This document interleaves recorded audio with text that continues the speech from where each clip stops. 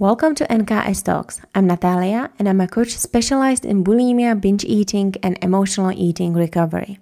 I had bulimia for 10 plus years. I recovered and now I help others do the same. This podcast aims to help those who are going through or went through something similar, but also those who want to grow personally. You can look forward to specific episodes about eating disorders, but also interesting guests because I'm basically interested in the whole world, from eating disorders and self-development to spirituality, sports, education, and health.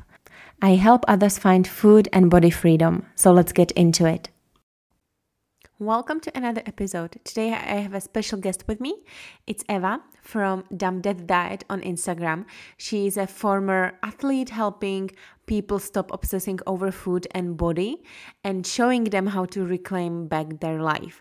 It's someone who Eva also experienced an eating disorder and strange and negative relationship with food, which you will hear all about in this episode. And we'll be talking and covering topics such as negative body image, eating disorders, sports and pressure in sports that cause even young girls doubt themselves and doubt their bodies and basically completely forget that we are growing women and not just some robots and kids.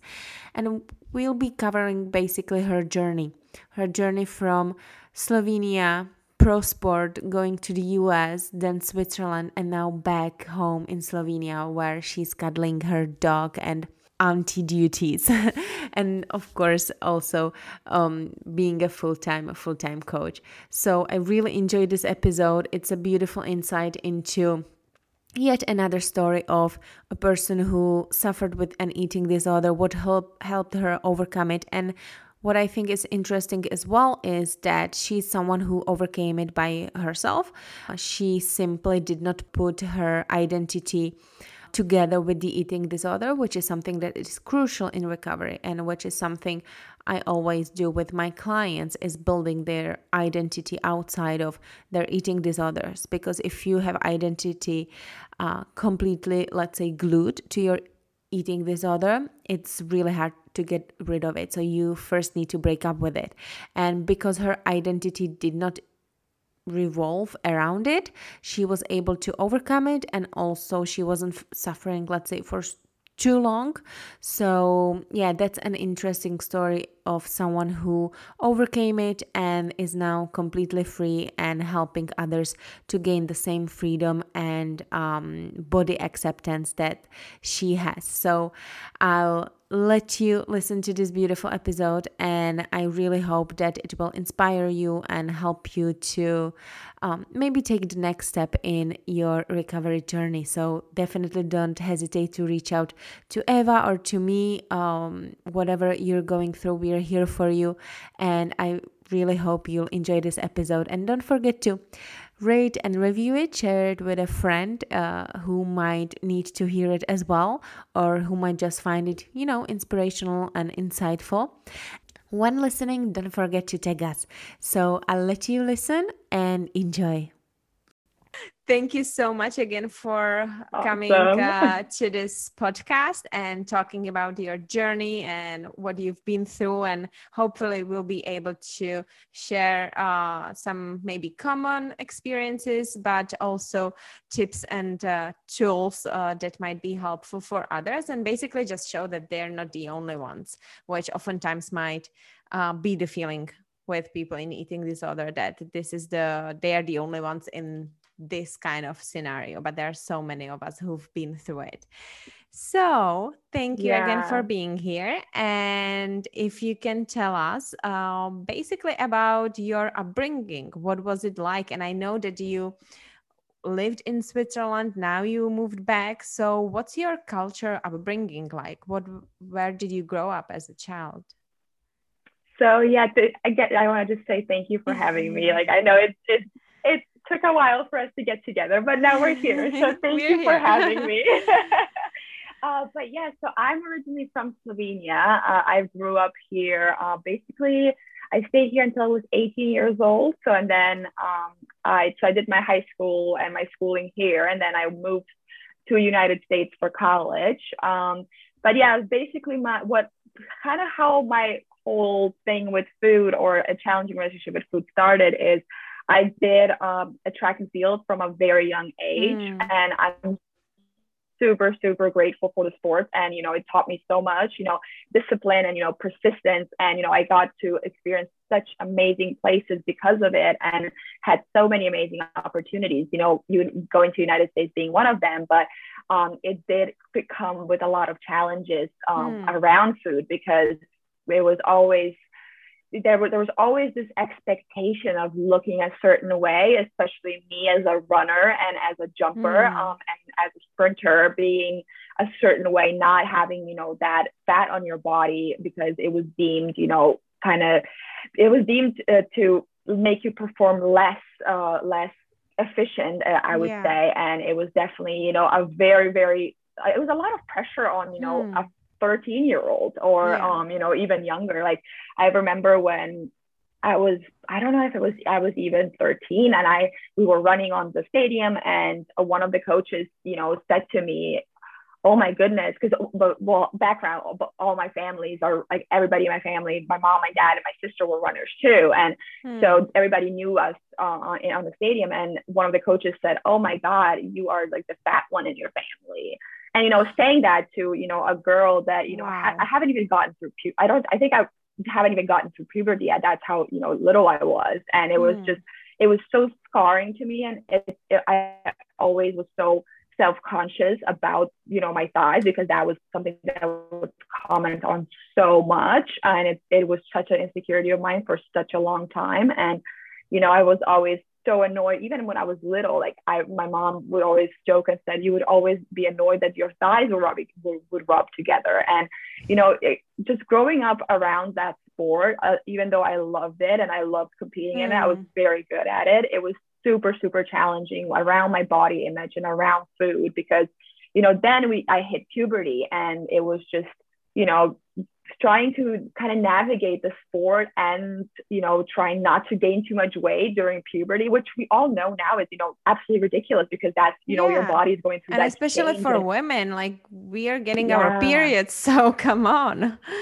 And it was just a brutal, place of just trying to kind of navigate the two, and not really knowing how to do it. And, and then going on my first diet my freshman year in high school, I was not even 15 or just turned 15. And I had no idea what I was doing. I was eating way too little on, training 2 times a day, high performance training, and, very intense stuff. And, my body started to shut down. I started, injuries started lining up. I had my knee injury, my back injury. It was just so much lining up, and I really couldn't sustain that lifestyle. And luckily I was still good enough to perform at the biggest championships, and I went to Europeans and Worlds and Youth Olympics, and still was able to do all that. But looking back, I'm like, oh my goodness, like, how much more could I've done if it wouldn't be for my challenging relationship with food. And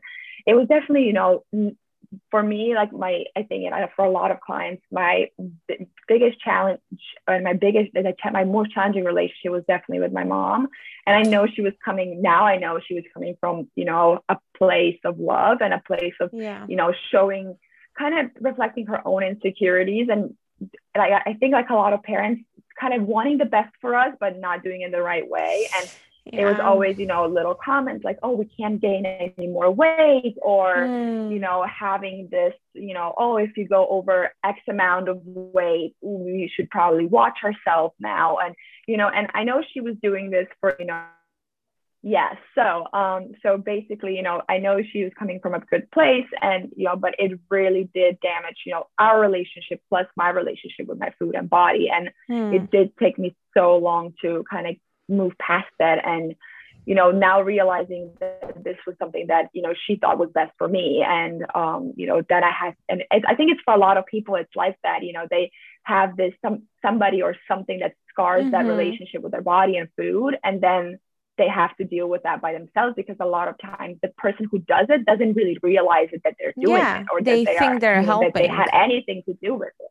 Exactly. And it's just, Yeah. So yeah, and for me, my eating disorder really started kind of spiraling out of control when I went to US for college. So I still did sports, but being by myself for the first time ever, and living on campus, have unlimited food, and training really hard and lifting weights for the first time in my life. I gained, I don't know if you know the phrase freshman 15. Like I Yeah. gained a lot of weight, and actually I've gained over that amount. But you know, for majority of it, it was muscles. But for me, it didn't matter. Even though I was Mm. in the best shape of my life, and I was strong, I was fast. I was just in the best shape of my life. It just did not matter, because as soon as I saw that scale, like the number on the scale, I was mortified, Yeah. because that voice of, oh, we can't go over this weight, was still in my head. And it was just, Hmm. it didn't matter how far I threw, and how fast I ran, or how good I felt in my body. Actually, it didn't matter. But everything that matters was that number on that Number. scale. And Yeah. that's where I really, yeah, and that's where I really started spiraling out of control. I started binging and purging, and going to extreme diets. And that's the period where I stopped losing weight, started losing my period, sorry. And I did lose weight, but it was fluctuated so much, because it's not sustainable. And with Yeah. training so intensively, I at that time I swore by the low carb diet. And it was just such a draining, and anybody who has ever tried it knows how of a draining diet it is, because you have no energy. It was just, yeah, it was just, Yeah. that's where it all started Yeah. spiraling out of control. And yeah, it's just, that's Yeah. kind of like my fast overview of my Fast track. upbringing. Yeah, yeah, Yeah. yeah. Well, Yeah. that's so interesting, because I actually did not know that you were in such a competitive sport and that you went through it. And as soon as you said, the trainer said this comment, a story that popped up in my head is, yeah, a lot of girls, we go into different sports, just like boys, of course, but oftentimes we have male trainers too. And I was in Mm. tennis. I was competing in tennis. And luckily, no one, not even my trainer, told me anything in that sport. But I know that for other people and for you, it's the same case. And it reminded me of this story of this Nike runner, a girl who actually, there's some YouTube video about her where she talks about the toxic culture, even in Nike, how she was pushed into losing more weight, just like you said, so that she's quicker, so that she's faster, so that her performance is better. But at that age, it's so dangerous, especially for us as women, when we are growing into becoming a woman and getting our period. So having male trainers who do not realize it, and maybe fortunately now they are more aware, hopefully, who do not realize it, it can do so much harm. And yeah, and you also mentioned your relationship with your mom. So I had something similar. My mom wanted to, because she always struggled with weight a little bit after kids, and she always wanted to protect me. And she thought she made nice comments, such as, "Oh, you're so lucky because I've never had a belly like you. And you Mm. take after your grandma who is, skinny," and stuff like that. And I thought, oh, okay, so this is being good. This is how I Yeah. should be. And basically, you're telling me it's wrong if I'm any other way. And of course, it's a translation of kid's brain. It doesn't mean she meant it, but it can do a lot of harm. So how did you start or tried to actually deal with this before your eating disorder spiraled? Meaning, did you talk to someone even about the comments of your trainer, or how did you try to deal with even the relationship with your mom at that time?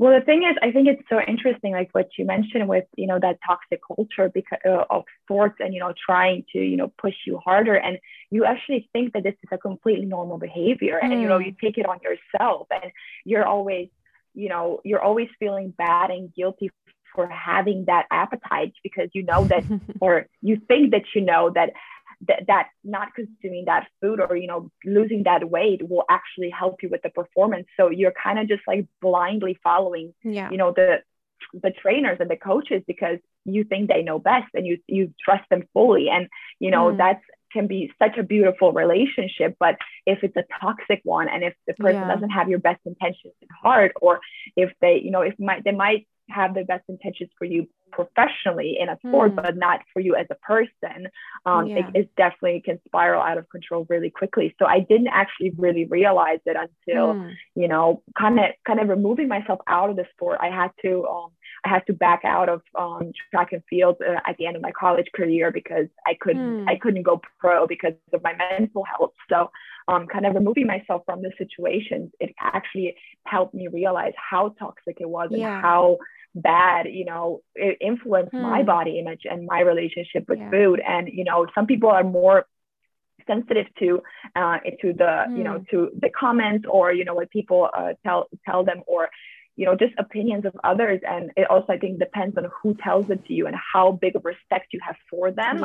And it's just such a important and it can be a very tricky one, because like you said, also with my mom, obviously, you listen to your parents, you kind of worship your parents until, until in high school, I started realizing with my mom that it was not the best behavior. And I didn't like the comments, but, at the time, like all I could do, I was a teenager. So all I could do was rebel. And I was just, a pain in the A. So, that's how I showed my frustration and my, misunderstanding and just my needs not being met. So that was basically, how I dealt with it. Yeah. And until you get the tools to truly deal with it later.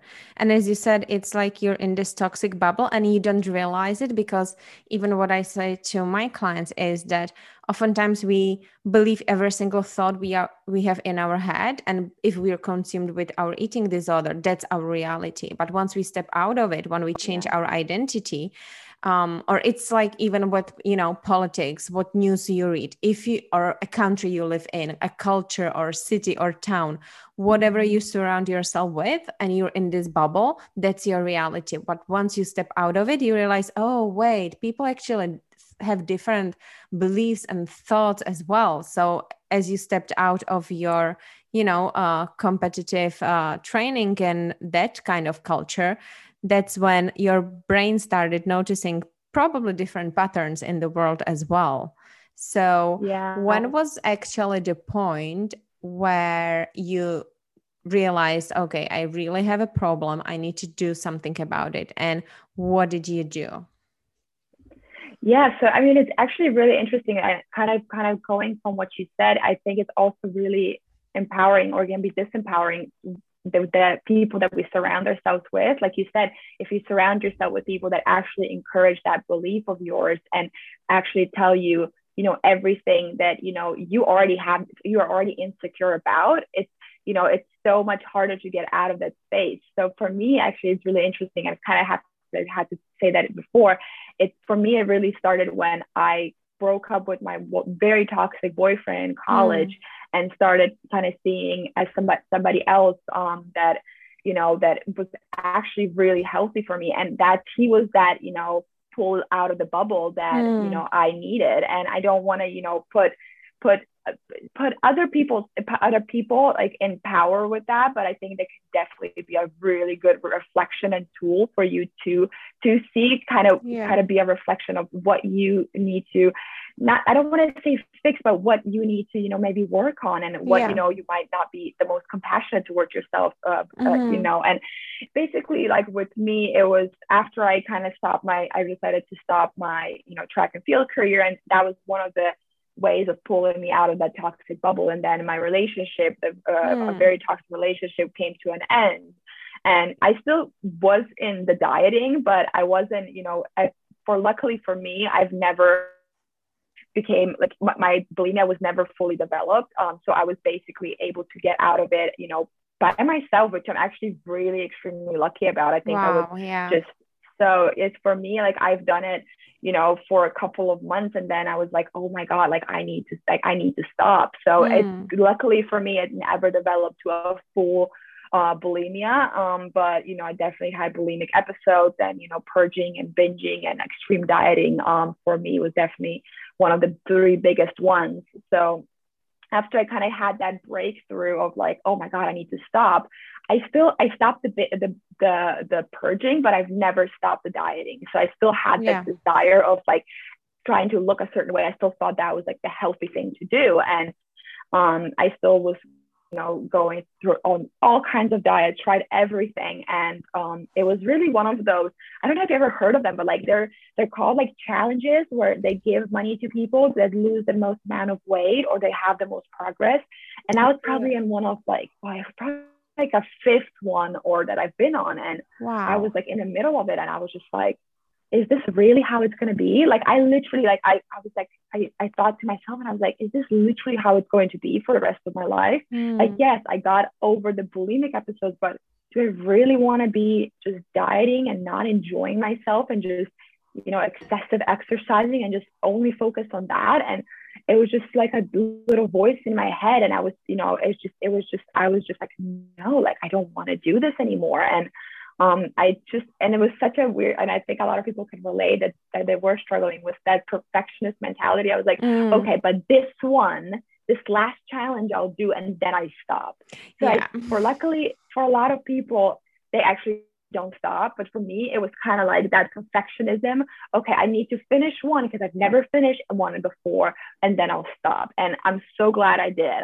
After that, I stopped, and I was like, okay, but what now? So, and at the same time, I think it was such a big sign. I came across the Fuck It Diet by Caroline Dooner, and I was like, okay, like I need to try this, like maybe this will work for me. And that's kind of how like the shift happened. And, you know, it was such a, you know, for me, I'm so grateful for this shift. Like it doesn't sound like anything. It sounds too easy to be true. And I'm so grateful for that mindset shift. But yeah, that was basically my story, and how, you know, obviously I wasn't like, boom, I'm healed, but it was definitely it's a like process still. Wow, that's powerful what you say, because actually not a lot of people can get out of it. But maybe what I kind of see there as a pattern is that you being so determined and disciplined with, you know, even your workouts before, and being perfectionist.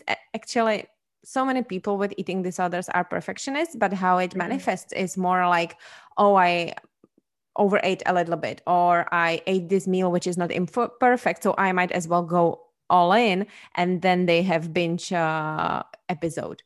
However, for you, it sounds more like, okay, I will have the discipline to, you know, stop this behavior because I don't want it in my life. And it seems like you did not develop such a strong relationship with it, because many people have it as a friend, have it as their safety net, and cannot really get out of it on their own. I thought that I would manage it myself, that I would heal as well, because I was like, well, Natalia, you're not dumb, like you're really smart and you're doing well in school and everything in life, but why can't you stop doing this? For me, what I needed to actually do is to have some accountability, and actually a person who looked at it more objectively and from a distance, because there were so many issues I needed to work on.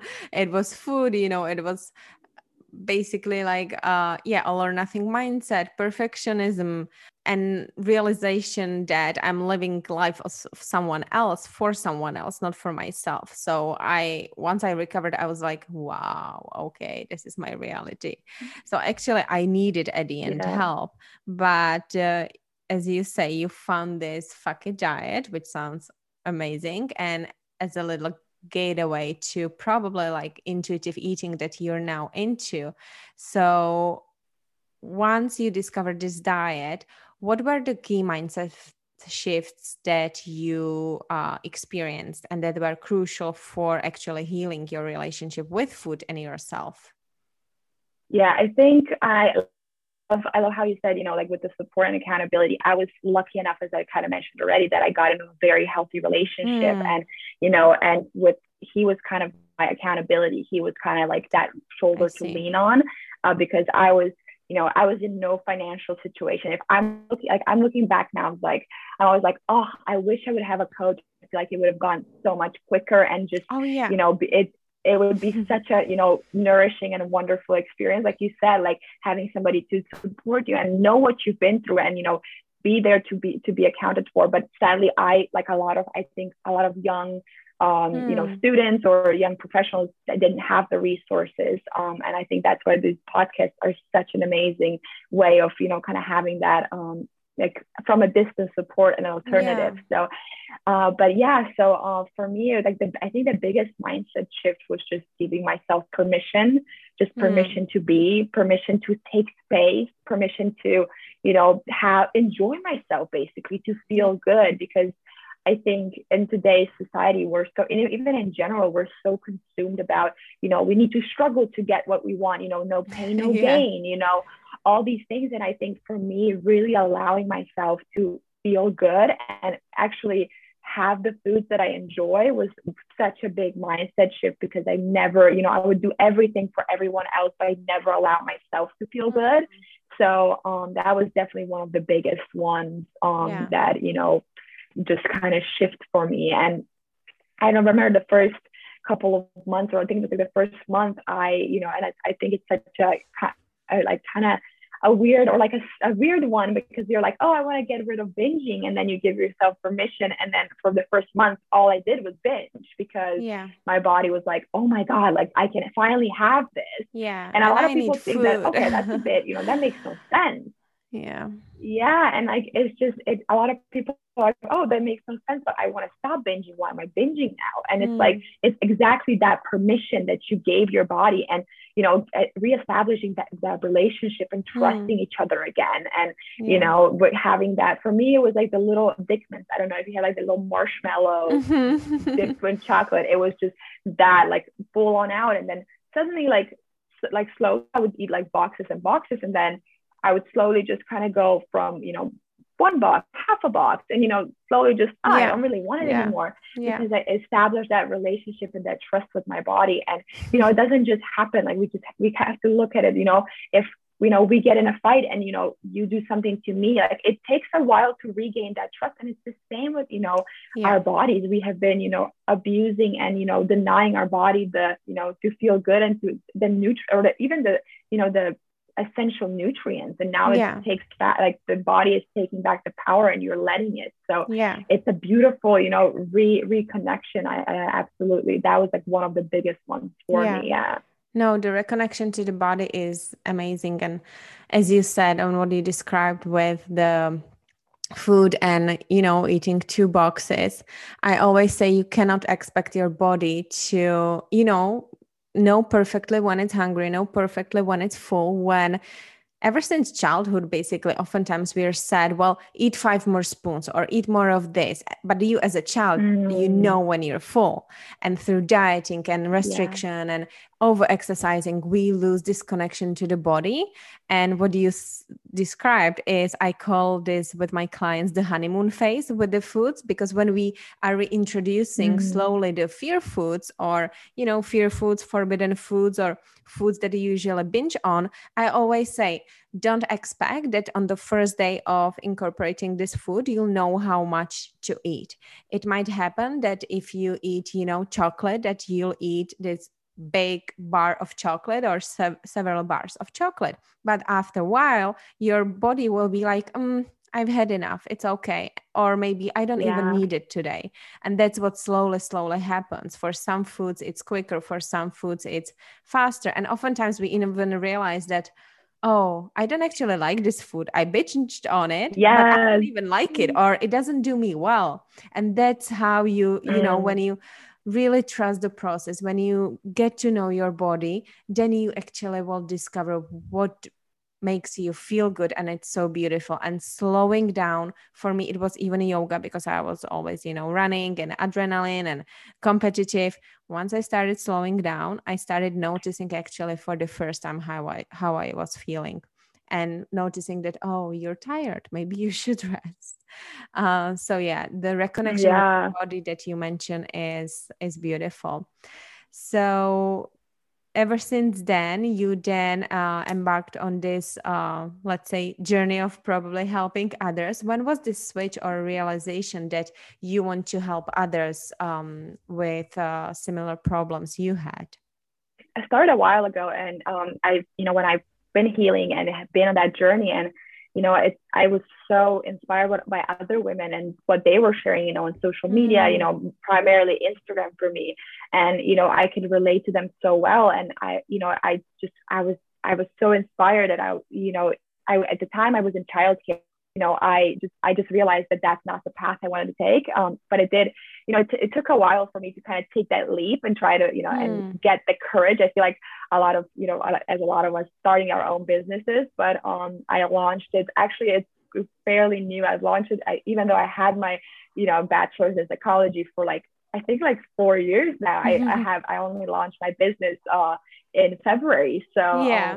it took me 4 years to launch mine too. It's so funny because I was like, well, I want to help others, but this is the safety job I should have. And yeah, it's just trusting yourself again and taking the leap of faith. Yeah. Yeah. And I think it's so important because, with eating disorders and being so consumed around food, for me, for the longest time, as long as I was in dieting, I had no idea what I wanted to do with my life. It was just kind of like a fog because nothing else mattered. All that mattered was me manipulating my body, looking a certain way, and I had no time to focus on anything else or energy at that point, And once I finally started embarking on that intuitive eating journey, I think it started clearing out, and my path and my purpose started kind of showing it to itself more and more. And there were little signs where I would be like, oh, maybe I could do that, but you never, then it's the fear creeps in, and all these different things. But it's definitely just letting go of the diets and just the obsession of and I know it's easier said than done, but it's such a it clears your head so much, and it actually kind of propels you towards your true purpose and towards something that you're actually meant to doing, because you're not meant to just count calories your whole life and maintain your body figure that you had when you were 15 years old. And that's usually what we strive for, before we even develop as women. So no, that's so true, because what I experienced, as I said before as well, when I recovered, all of a sudden I realized, wow, what is my life? Who am I? And I realized that from the kid who wanted to be with animals and wanted to save the planet and help people, I embarked on a completely different journey because of other people's expectations or patterns that I created in my head and what I saw in my family and watching movies, whatever. And as you said, I did not have time to think about anything else. I was just blindly living. And this is what many of my clients experience. And that's the reality that sets in once you stop thinking about food that much. Oftentimes we start actually talking about, well, Natalia, I'm not that actually happy in my job, and I have these other feelings that I should go here. So we start exploring this, or they realize something about their relationships. And I call it the dark magic, which is, it might be tough because recovering from an eating disorder does not mean your life will be happy and that all of a sudden without it you're happy.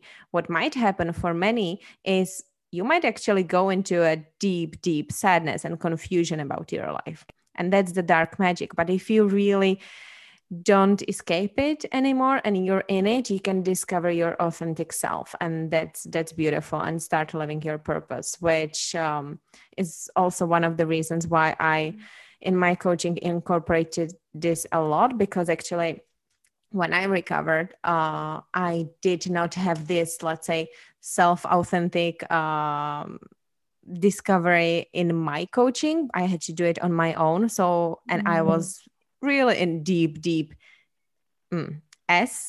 age, you know what, Yeah. spirals.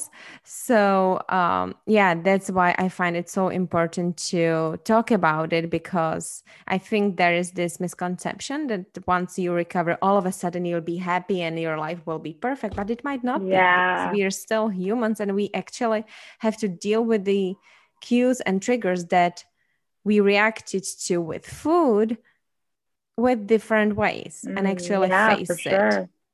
Yeah.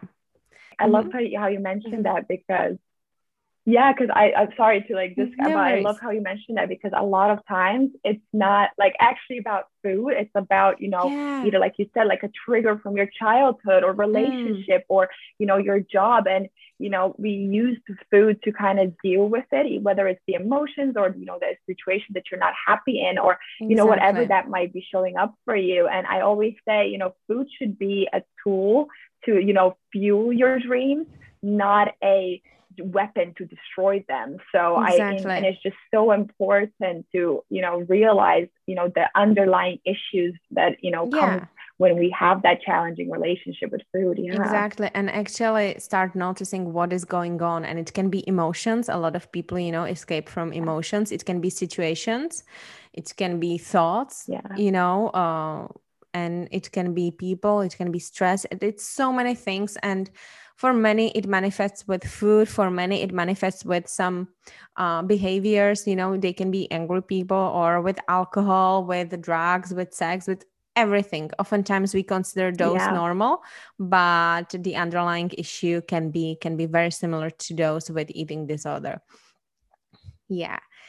Now when you're having your business, what would you say that actually helped you, or what do you find the most helpful for your clients? What are like the key, let's say, ingredients or topics that really need to be worked on so that actually people find food and body freedom? Yeah, I mean, I think one of the main ones is definitely, just helping them feel good about themselves again, and Mm, helping them feel good around food. I think, I work with so many different people. Some people just want to improve their relationship, because it's, they're binging or emotionally eating. Some people, want to actually lose weight. And, I never turn away weight loss clients because of that reason, because a lot of times there's an underlying issue. You don't yeah. actually want to lose weight. You just want to feel good in some area of your life, and let's figure out what it is. So, Yeah. I work with so many diverse clients, and Yeah. I think I would say like one major, like if I could like pull something from all like each area, I would say to help them make feel good about themselves, and Mm, find what drives them, what fuels them, and what yeah. in food or in life, and Exactly. help them feel good. Yeah. Yeah, yeah. No, that's beautiful. And what you said about the weight, I have this module that I do with clients on,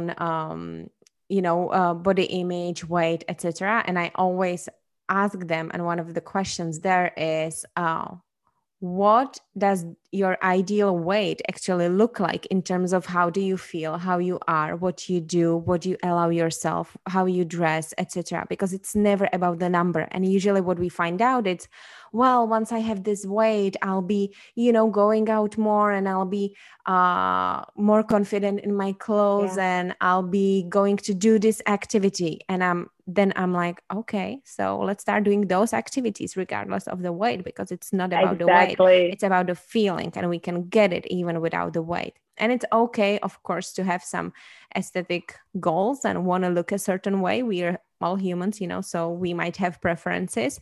But Exactly. if you hate yourself at your highest weight, you will hate yourself at your lowest weight as well. So yeah, that's so important. Yeah, for sure. But yeah, I love how you said, like, if you hate yourself at your highest, you hate yourself at your lowest, because you can't come to the place of self-love from, from hate. Like, you can't hate your body into loving it. Like, it's just complete opposite. And I think that's what a lot of people on diets are trying to do, is trying to, love their body by Yeah. abusing it, by over exercising it, by not nourishing it at Yeah. all. And yeah, like that was such a powerful thing that you said. And I just wanted to kind of add on to that because it's so, so important. Yeah, thank you. Yeah, for me, it's like when I imagine it, oftentimes people think that, oh, once I have even like, if we would be talking about careers and money, once I have this salary, I'll be happy. But you realize you're happy and satisfied for some time, but the underlying issue isn't that. And I always think about this quote that Jim Carrey said, and I'll probably misquote him, but he said something in a sense that I wish everyone could become as famous and as rich as they dream of and want, only to realize that that's not what makes them happy. And it's the same with weight. It's the same with weight. It's the same for so many things. It's so inspiring and so crazy to see. Like you said, like some people, it kind of shows up as anger or drinking or drugs or sex or porn or whatever it is. But, at the same time, we're all, having the same struggles or, just coming from different areas and expressing them in different ways. So, definitely compassion and, understanding what is actually the underlying issue is so important and such key. Yeah. Yeah, it is. It is. I'm loving this conversation. So, do you have any, let's say, daily rituals or must-dos for you to feel mentally and physically good that you learned along your recovery journey? So at the moment for my food, not really. I have gotten to the place where I'm actually super just confident in my food choices and my body and being, my true authentic self. But definitely, there are always going to be things to work on, like for my business, pushing myself forward, it's definitely, reminding myself every single time to feel good and keep redefining those thoughts. Because I don't know if you have ever noticed, once we kind of heal the relationship with food, something else pops up. So it's always there's always something. It's so tiring sometimes. I'm like, why again? I think like, is this going to be like this until I'm buried or what? Yeah, exactly. And for me, I try to kind of embody what I teach is always, prioritizing feeling good and feeling, trying to find something that's joyful in every day. And for me, gratitude is such a big one. It like instantly switches my energy, and it kind of gives me like a warm hug of even like if the day is just absolute mess, that, oh, you're all right. There's always things to be, grateful for. There's always things that are going right. Yeah. And one of the recent ones that I started doing is I found it in one of the book from, I don't know what her name is, but like the book is called Super Attractor. And I've been going through like a couple of tough weeks and I kind of couldn't kind of pick myself up. And she just mentioned like the best tool. And I think a lot of people can use it. It's called Choose Again. So whenever you're having like the limited belief or the thought that, is coming up for you, write it down or just acknowledge it and thank it and just, and thank it and allow it to make you feel whatever it makes you feel like, and just, give yourself a big hug of compassion that, you are feeling this way. Yeah. And then say, you know what, thank you for bringing this up. This is not how I want to feel. Instead, I choose, and you choose another thought that, is something that will make you feel good, something that will help you kind of move through the other thought that you've been thinking. And for me, it has been such a powerful, I've been doing it for a couple of weeks now, and it's been such a powerful shift. And go like really, and that's why I love saying like, I want to embody what I teach, because like in the past weeks, it was such a struggle to kind of get myself back up. And it really did help me and trying to get, back to, my joyful self. And I would definitely recommend the book.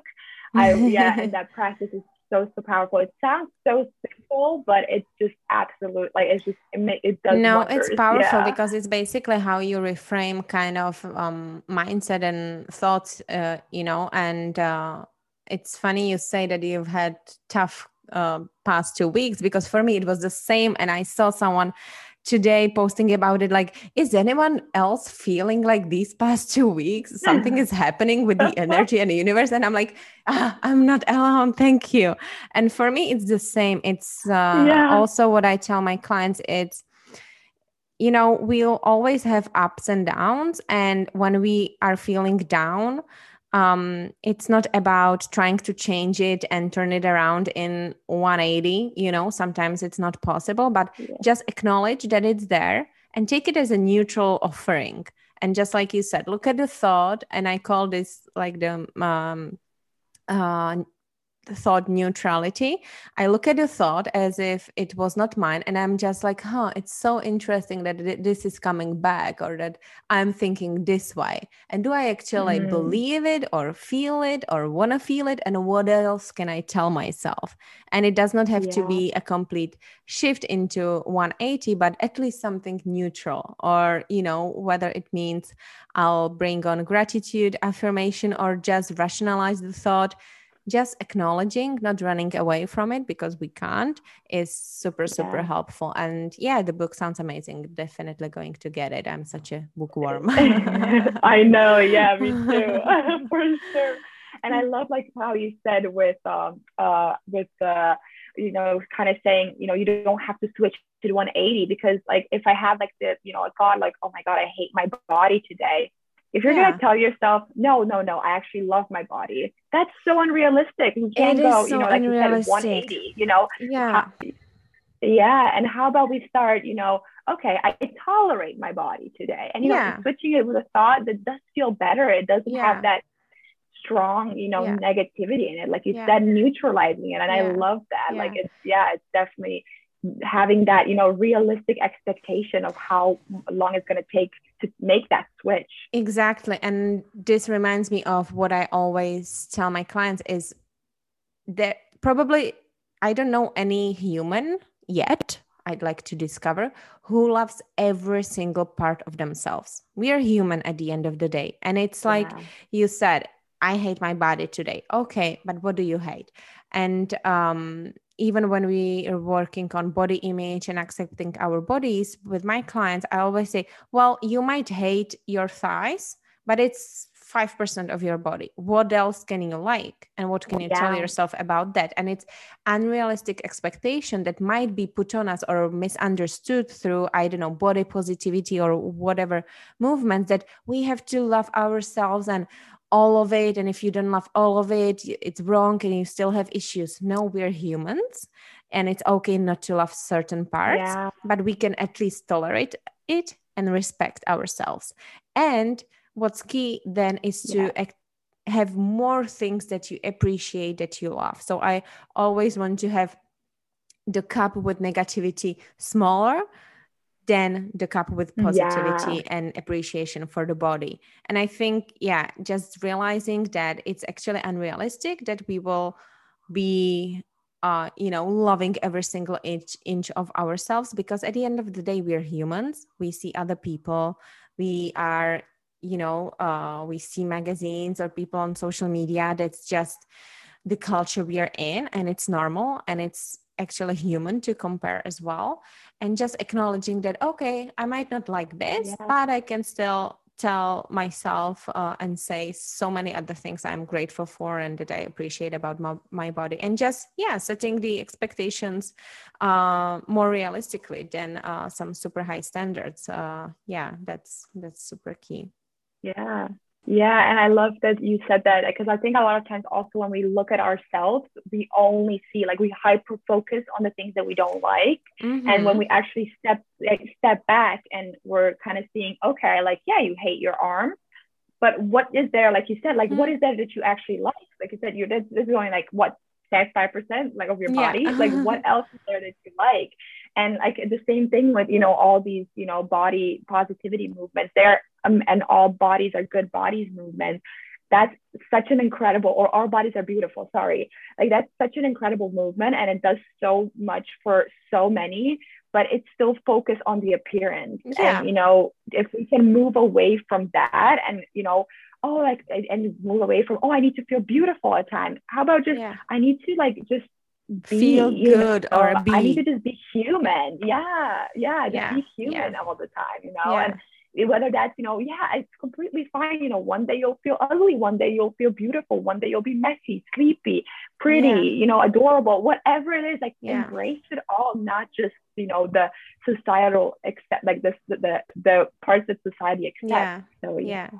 Just the outside. Yeah, I always rather focus on, okay, but how is your energy? How do you feel? Yeah. What do you feel like doing today? Yeah, how does your head feels? And more on the internal rather Yeah. than the external all the time, because it can be toxic even if it's meant with good intentions. There are extremes in Yeah. both ways.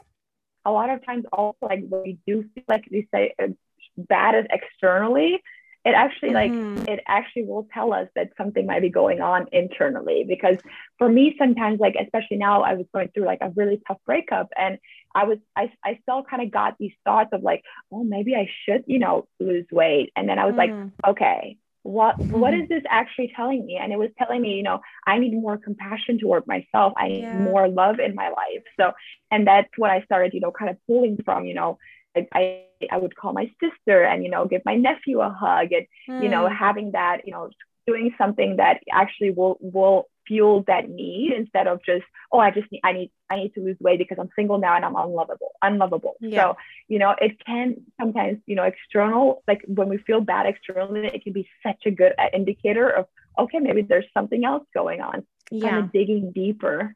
Exactly. And Yeah. oftentimes old, patterns and thoughts come up again, and we're like, oh, I thought I'm over this, but it's just an indicator of, Yeah. a habit that you had once in your head. And those automatic thoughts are sometimes easier for the brain than just dealing with, the pain of a breakup or pain of not feeling good. And yeah, it takes more effort for the brain to actually refocus the energy on something else, but it's always more worth it than indulging in those toxic thoughts and beliefs. Yes, for sure. Yeah. Amazing. So, with your coaching, I saw that you're launching some programs. So, what's in store for you now? What are you working on? So yeah, I just started launch, or I'm gonna launch on September 1st, my first self-paced program. It's called the Intuitive Body Academy. So I realize a lot of my, clients or potential clients or just members in my community don't have the financial resources to afford one-on-one coaching, and that was one of my reasons. That was one of the reasons I started. I was in the same position as they were, so I'm Yeah. creating something for them where they can go through it alone and at a very affordable price, and have that little piece of me as their coach, and like with them every time. So yeah, I will be creating this program with like 10 different modules on body acceptance and intuitive eating, and just help them through it on their journey, and help to accept themselves, and find just peace with their body and the food. So I'm super Beautiful. excited for it Yeah, because that I've sounds been working on it for exciting. so Yeah. long. So I know. I know yeah. what you're going through, because I'm working on my online program as well. And yeah, it's a lot of hard work, but I know the feeling that you want to help more people, but it's either the price or you just have, we cannot blow up the days. We only have certain hours in a day Yeah. where we work, and we need to take care of ourselves as well. So yeah, those programs are amazing way to help others, and it sounds amazing. So everyone should definitely check it out on the 1st of September if they want to, Yeah. Thank improve their you. relationship with themselves and their body. Amazing. So before we go into quick fire, which is like the last section of the episode, and what I do with people, is there anything else you'd like to share, or you feel like you didn't have a chance to say anything? What do you have on your mind and heart? No, it's the only thing I want to say is, if you are listening and, going through that struggle of, finding that peace with your body or food or both, just, know that, we're there for you, even if it's maybe just through Instagram or through podcasts. And, for me, like you can always reach out to me, and I know for you it's probably the same. Yeah, And same. find that community, find somebody that will be, because a lot of times that we don't have proper support systems at home. So know that finding a community like that is so important and so key in your recovery. And you're never, you're always worthy to seek help and find that support. So I just wanted to say that was just kind of called for me to say. So definitely. No, it's so important not to feel alone, because oftentimes people can also lose friendships, or don't feel even like they have authentic friends, and through eating disorders, and because their mindset is so skewed around their self-worth, they surround themselves with the wrong people. So then it might feel like they don't have friends. And I found some of my best friends after basically recovering and realizing who I am, and going to things that brought me joy, and really doing the activities that fed my soul, and also in community of people who experience eating disorder. So that can be a wonderful way. And definitely don't ever hesitate to reach out, because people like us are there for you, and we know what you're going through. So definitely reach out.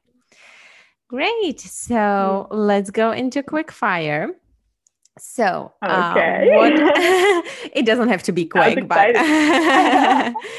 what one thing, ritual or habit can any one of us incorporate in their day so that they feel better health-wise, both physically and mentally?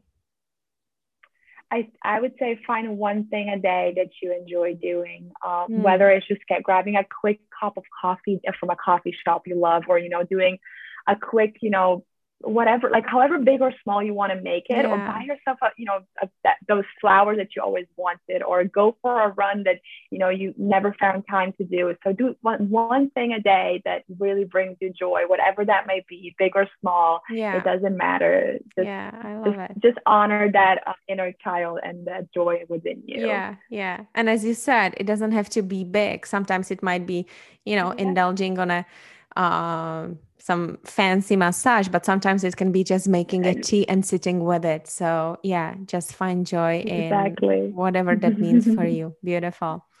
What is one book, podcast, or source of information that changed your life or recently really inspired you? Definitely the book Super Attractor. I know her name is Gabrielle, but I'm not sure about the last name. But it's such a good book. I'm reading it right now, and it's literally like while you're reading it, it just brings so much positivity in your life, and it's just. Oh my God! I know who you're talking about, Gabrielle Bernstein. Yes. Oh my God. Yeah. She has so much. She's big on manifestation and all of these things. I listened to one of her books, maybe even Super Attractor now. I don't know. Yeah. Well, it makes so much sense. You love it. No, so great. That's definitely grab that book. It is life-changing. And she also does, I think, podcasts, or she's big on social media. So she has quite inspirational quotes, and I love her. She's amazing. And her story is so cool too, so inspiring. Great. What is one subject or topic that you would suggest schools to have in their curriculum? School. I think it's a bit broader that I feel like I should have gone with the diet culture, but I think it comes from like how to deal with fear. I feel like a lot of times, like as a society, we're just taught that, we just have to make these decisions out of fear rather than, out of love, and, how to deal with that fear. Because I think also, eating disorders and a lot of struggles that we have, anxiety, eating disorders, alcoholism, a lot of stuff does come from fear and frustration, and not knowing how to deal with that. And it just gets overwhelming. And how to deal with fear is definitely like one of the biggest one that stops people from doing and being the best version of themselves. So definitely. Beautiful. And we need more life tools in schools for kids, not just the topics that we, I remember when I was at school, I thought, wow, everything is so important. I need to know everything. well, I use maybe 5% of what I was taught at school. And I'm like, exactly. they didn't teach me how to do taxes. They didn't teach me this and mindfulness. And yeah, it's so crazy. That's a good Exactly. one to Yeah. include. Okay. What are 3 things, rituals, or activities that you cannot go a day without? Well, now I'm home, so definitely petting the dog because I love my sister's dog, and I currently live with my sister, and we're just like, I just Oh cuddle my him all the God. time. So that's and it just gives me, it just calms It's you just down pure so love. It's much. It's just just, pure love. Oh my God, dogs. yeah. Exactly. And then the second time is definitely gratitude. Mm-hmm. You know, having that ritual of, you know, just thanking, just finding what I'm grateful for in a day after every day is just such a beautiful way of kind of just closing the day, and just winding down for bed for me is such key. And then the third one would definitely be just calming myself down. I've been so, like I said, with this past couple of weeks, I've been so like ongoing. I was just like go go go and so overwhelmed, and just I in the last couple of, you know, days, I just realized how important it is to go back to my morning routine of meditation and affirmation, journaling, just to slow down before I start my day and not go straight on my phone, which I've been doing for the last couple of weeks, and it has been just like one of the worst weeks in the year. Yeah. So yeah, just kind of slowing down and realizing how much that morning routine actually holds for you and how important it is. Yeah, yeah. Well, I'm completely the same. And I noticed that when I feel bad, that's usually when I grab my phone the first thing in the morning and I'm like, stop doing that. You know, there's correlation. Go back to your meditation and breath work, and it always helps. Yeah. Yeah, Beautiful. yeah. Another one, before the last one. So we have 2 more questions. What would your younger self tell your present self? So not the other way around, as people are used to, but what Sorry. would younger self tell Mm-hmm. your present self? It's actually really interesting that you asked that question, because I had this, like I said, like a couple of weeks ago, or a couple of days ago, when I was still kind of struggling and couldn't, or a couple of weeks ago was now.